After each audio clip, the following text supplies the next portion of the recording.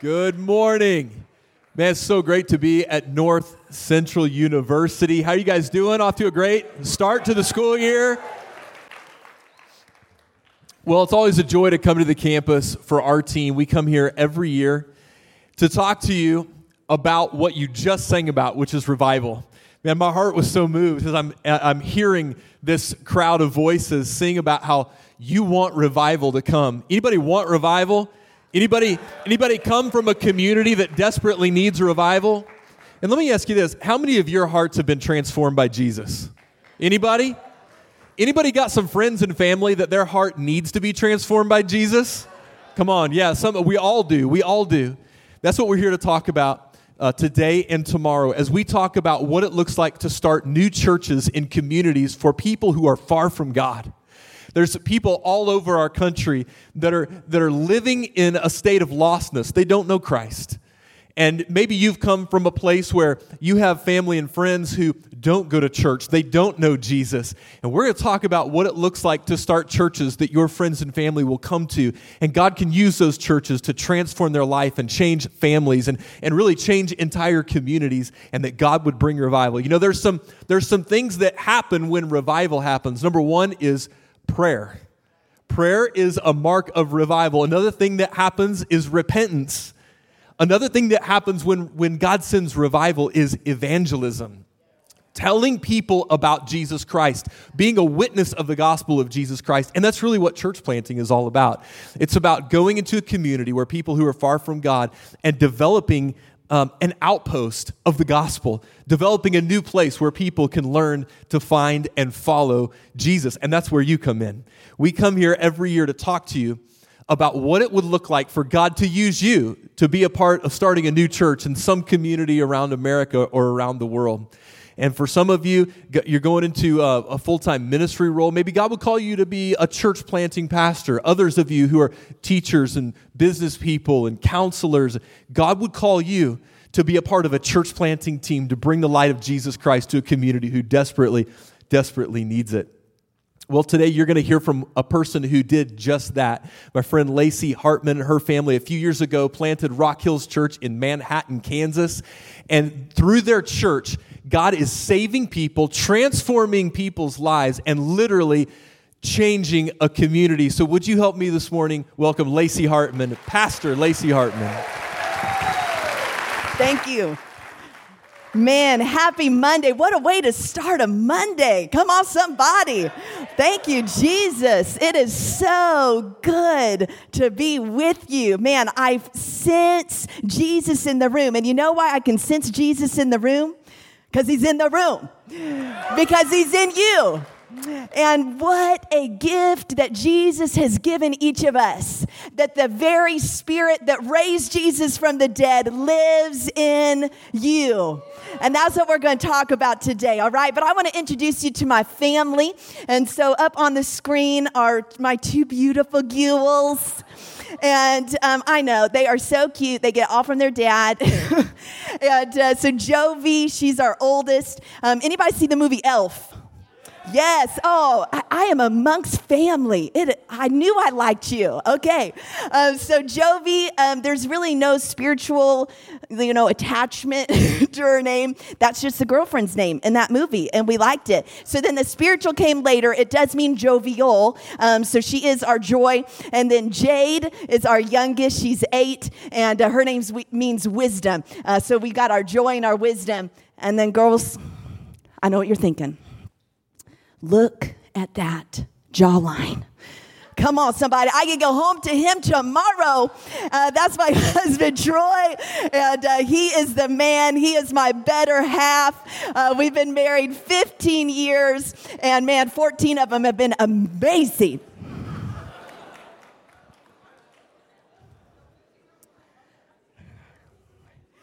There's an African proverb that says this: if you think you're too small to make a difference, you haven't spent the night with a mosquito. Familiar with mosquitoes up here? We got them all over Kansas. Man, they are so annoying. So we're not going to talk about how to make an annoying difference. We've all experienced that probably. But sociologists tell us that even the most introverted person will impact or influence at least, at minimum, 10,000 people in their lifetime.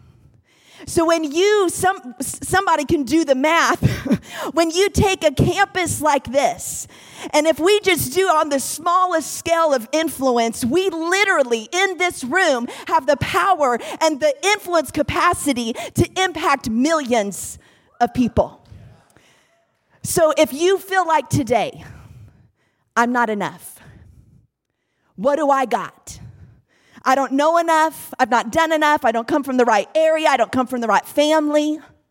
Man, today Jesus wants to remind you the same Spirit that rose Jesus from the dead is in you.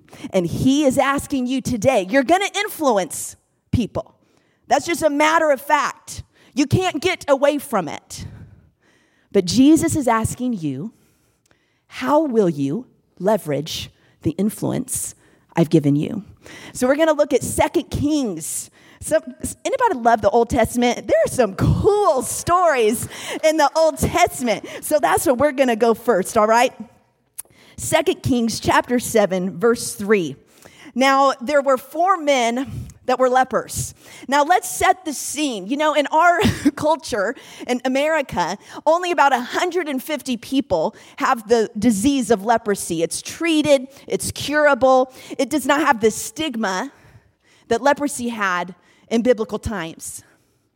But in biblical times, if you had leprosy, you would go blind. Your body would begin to deform because your nerves are going dead. And you would not only be physically in pain, but then you would be ostracized. You would be away from community. Not only would you not be able to worship anymore, you wouldn't be able to hug your family anymore. You wouldn't be able to have those same relationships. In a sense, you would lose all of your purpose. So what could 4 lepers do with their seemingly insignificant influence? Now there were 4 men with leprosy sitting at the entrance of the city gates. Ever feel like an outsider? Why should we sit here waiting to die? You see, the city, the king of Syria had laid siege to their community. And this whole city, no one could leave or come in. So that meant that the king of Syria, the Armenian army, was literally starving this population to death. That, you know, let's just save the weapons, let's save that, let's just let the people die by starvation, and then we'll conquer that community. It's heartbreaking. In chapter 6, you see in 2 Kings, that some had reverted to cannibalism. So it's a heartbreaking situation that we find ourselves in. But we read on. Why should we sit here waiting to die? They asked each other. We'll starve if we stay here, but with the famine in the city, we'll starve if we go back there. So we might as well go out and surrender to the Armenian army. If they let us live, so much the better. But if they kill us, we would have died anyway. Anybody that friend? Like, thank you, Captain Obvious. Like, did it? Good news. So either way, we're going to die. Thanks, Frank, you know. I like to name the people in the Bible that don't have names. Frank, Hank, 2 of my favorites. Verse 5. So at twilight, they set out for the camp of the Armenians. But when they came to the edge of the camp, no one was there. For the Lord had caused the Armenian army to hear the clatter of speeding chariots and the galloping of horses and the sound of a great army approaching. The king of Israel has hired the Hittites and the Egyptians to attack us, they cried to one another. So they panicked, ran into the night, abandoning their tents, their horses, their donkeys, everything else, as they fled for their lives. So when these 4 dudes with leprosy arrived at the edge of the camp, they went into one tent after another, eating and drinking wine. They carried off silver and gold and clothing, and they hid it. This is what I imagine these lepers to look like. Check this out. Like, that is what's happening. Okay? Like, this is literally Pirates of the Caribbean. They're like eating like chicken legs and turkey legs. You know, they got anybody like oatmeal pies? And anybody like, I bet there was some oatmeal pies in there, maybe some roast and potatoes. Like, they were eating good. They were high on the hog. But then maybe it was Frank. Maybe it was Hank. But as they sit at these tables, and there's these long lines of tents, and there's tables out in front of each tent, and there's chairs out in front. As maybe Hank sits there, he begins to put down that turkey leg. And he notices there's a lot of empty seats at this table. And then the rest of the lepers begin to realize, what are we doing? Literally, we could save our city, but all we're doing is feeding ourselves. Finally, verse 9, they said to each other, this is not right. This is a day of good news, and we aren't sharing it with anyone. If we wait until morning, some calamity will certainly fall upon us. Come on, let's go back. Let's tell the people at the palace. So they went back to the city. They told the gatekeepers what had happened. They saved a city. Why did they save it? Because their perspective shifted. It wasn't just about filling themselves. It wasn't just about holy goosebumps in a moment like this, but it was about taking Jesus outside of these doors, into their streets, into their communities to say, hey, I have got some good news to share, and I don't want to eat alone. I don't want to eat alone. We've got friends. We've got relatives, we've got associates, almost. We've got neighbors and we've got strangers that are sitting at tables waiting to be fed. And they're waiting on you. And you know what's awesome?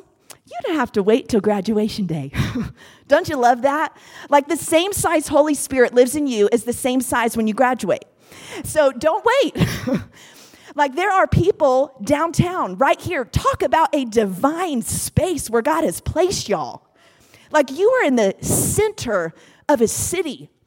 Do you think it was on accident that those lepers were outside the city gates so they could go and see what was happening? You guys are right here in the center.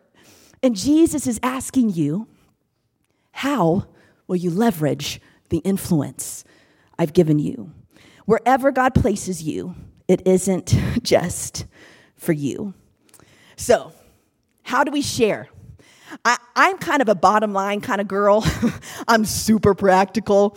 And so it's going to be real practical next steps today. And I said next steps was the signal to our worship team, but that's not the signal. So sorry about that. I got a couple more minutes. But so I'm super practical on next steps, okay?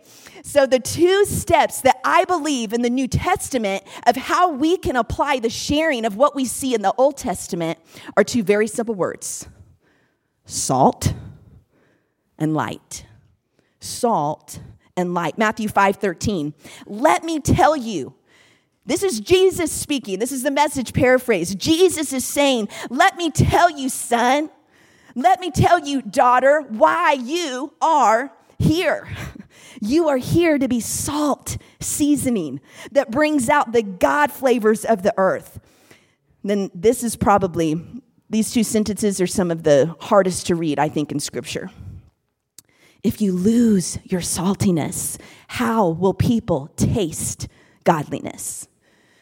You will lose your usefulness and will end up in the garbage. We are the salt of the earth. Do you know salt, especially in this biblical time, it was a precious resource. The Roman guards would actually be paid their worth in salt. So the word salary actually comes from that derivative. It's amazing. But you know what's amazing is that everything about salt, that it's indispensable. It prevents corruption. It delays decay. It's a great resource. Who does that describe? Jesus. And that is what Jesus is calling us when he says, bring out the salt seasoning and don't lose the taste. Don't lose the seasoning that I've given you. He's saying, hey, I know that there are going to be moments where in culture it looks as if there is no hope, but that is why I placed you there, because salt is healing. It's got a medicinal quality to it. And so I'm putting medicine in business meetings. Man, I'm putting salt in strategy meetings. I'm putting salt in entrepreneurs. And I am developing pastors and ministers and missionaries in the marketplace where there is going to be so many people that hear the good news because you simply have chosen to say, okay, if I'm going to influence somebody, I'm going to do it on purpose with Jesus as the salt of my life. The thing about salt does no good in the shaker. I mean, unless you have heart problems and you shouldn't eat salt, then, save it. Do you know that the church is the salt shaker? But how often, especially in our American church, and I've been guilty of this, have we just stayed inside our four walls? Have we just stayed and we're not sharing, we're not being salt? So no wonder there's so much hurt. It's because there's salt that's staying in the shaker, in those cubicles, and in those meetings where Jesus is saying, hey, would you just rub a little salt in there with some grace and some truth? Jesus goes on to say, Matthew 5:14. Here's another way to put it. Don't you love Jesus? He doesn't just give us one example. He just keeps giving us, like he's the God of more. Don't you love that our God is the God of abundance? He's like, Romans 16:25 says that he's got more than enough power to make you strong and to keep you steadfast. So I love that all through Scripture, he doesn't just want us to get it with okay, one try. Well, didn't get it. Bummer for you. No, he says, here's another way to put it. You're here to be light, bringing out the God colors in the world. God is not a secret to be kept, y'all. We're going public with this, as public as a city on a hill. And if I make you light bearers, you don't think I'm going to hide you under a bucket, do you? I am putting you on a light stand. Now that I've put you there on a hilltop in Minneapolis, I put you here for such a time as this. I put you on the outside of the city walls so that you can go share the good news, so that you can be salt and you can be light. So what does it look like in this season to share your faith? What does it look like?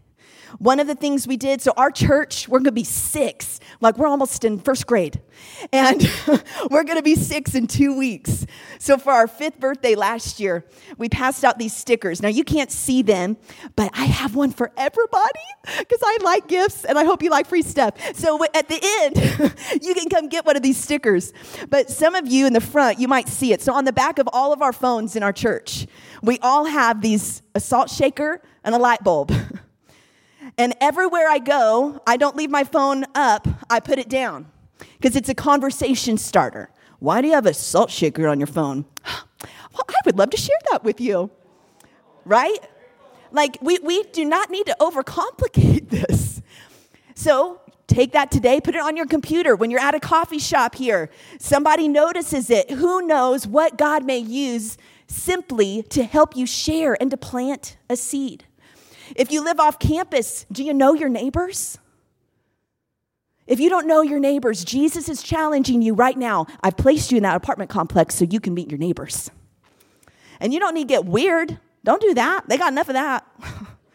But invite them to dinner. Say, man, I just want to get to know you. Hear their story and see how Jesus does his best work in relationship.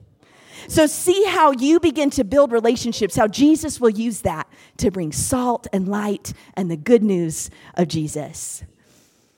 In Death Valley, you guys might be familiar with Death Valley. It's known for its desert-like conditions. I've got a picture of it. It's very dry. It's arid.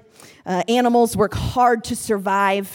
It's barren. It's really devoid of any color. And so rather than stay alive during these crazy circumstances, these annual wildflowers lie dormant underneath this barren, dry ground.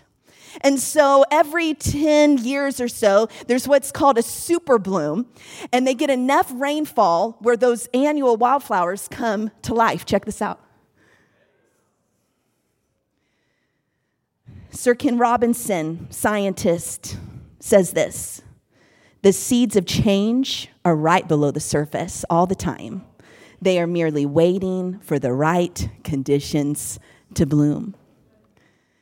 Some of you today, you feel like you are in a death valley. You feel like you've been in a season where you need streams in the desert. And man, you're in the right place because Jesus is ready. He's ready to pour out and do a super bloom in your heart, in your mind, in your emotions, in your physical body. But we all probably have people that we know it looks like there's no hope. It looks like they're totally against God. They're totally never going to have a conversation. But isn't it interesting how Jesus is the one who brings beauty for ashes? Isn't it interesting how Jesus is the one who says, hey, I know what the world may say, that that's a dry and barren place, but there is no purposeless place that I've called you to. Because there will be change when salt and light begin to permeate these environments and permeate these situations. And then we are going to see revival. You know what revival is? It's when happens in here, gets out there. Right? So here's the deal. Band, if you would, come join me. I know that some of us today, we do feel like we're on the outskirts, or maybe we don't have what it takes. Maybe we struggle with inferiority, or like anybody a 3 on the Enneagram? You guys do Enneagram? Okay, yeah, so I'm a 3. I'm an achiever, all right? So I never feel like I'm good enough. As hard as I try, I never feel like I'm good enough.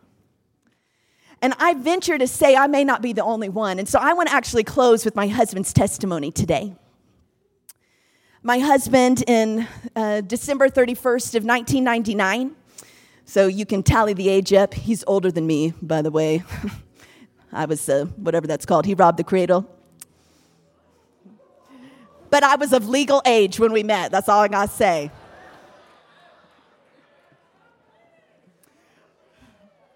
So in 1999, December, he was drinking and driving. He had done, unfortunately, what he had done hundreds of times and drove drunk. By the time he was a junior in college, he was an alcoholic. It was no longer just a binge type experience. It was a life-controlling addiction. So on this fateful day, after he had just graduated college with a criminal justice degree, headed to be a highway patrolman, he drove drunk, he crashed, and his best friend, Matt Jones, died in his arms. He was booked for involuntary manslaughter. His family bailed him out after the first night. He goes home. He's completely broken. He was not a follower of Jesus, but the only thing that he could do to go to sleep was to say the name of Jesus. A couple days go by, and Mary, Matt's mom, calls Troy.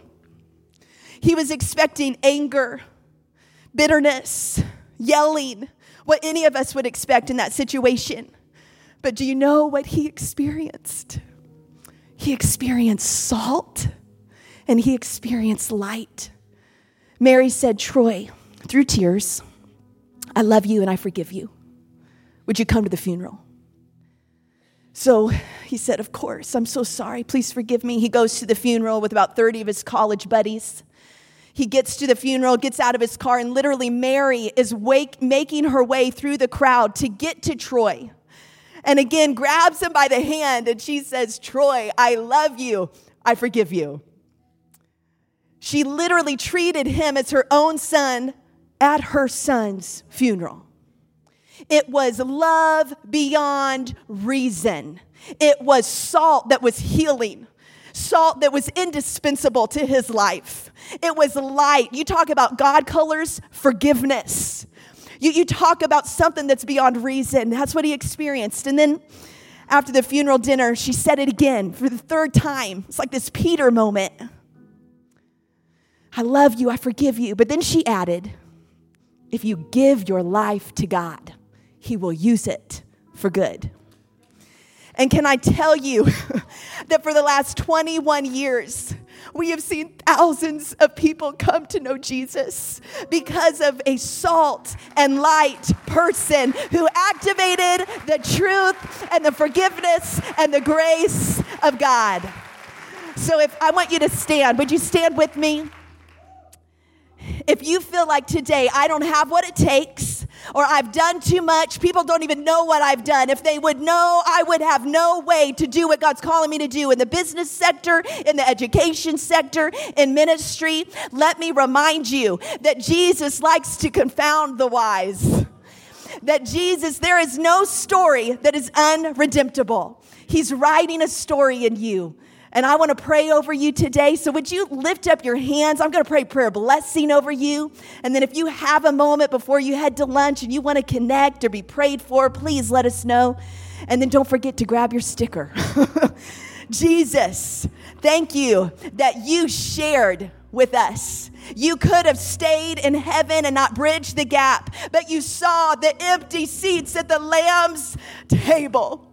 And you said it is not okay that one seat be left empty. So you came, you gave your life, you rose from the dead. And Jesus, there are men and women in this room. Let there be healing in this place today. Let there be inspiration in this place today. Let us be salt and light, not just when we graduate, but today and tomorrow and the next. In Jesus' name, amen.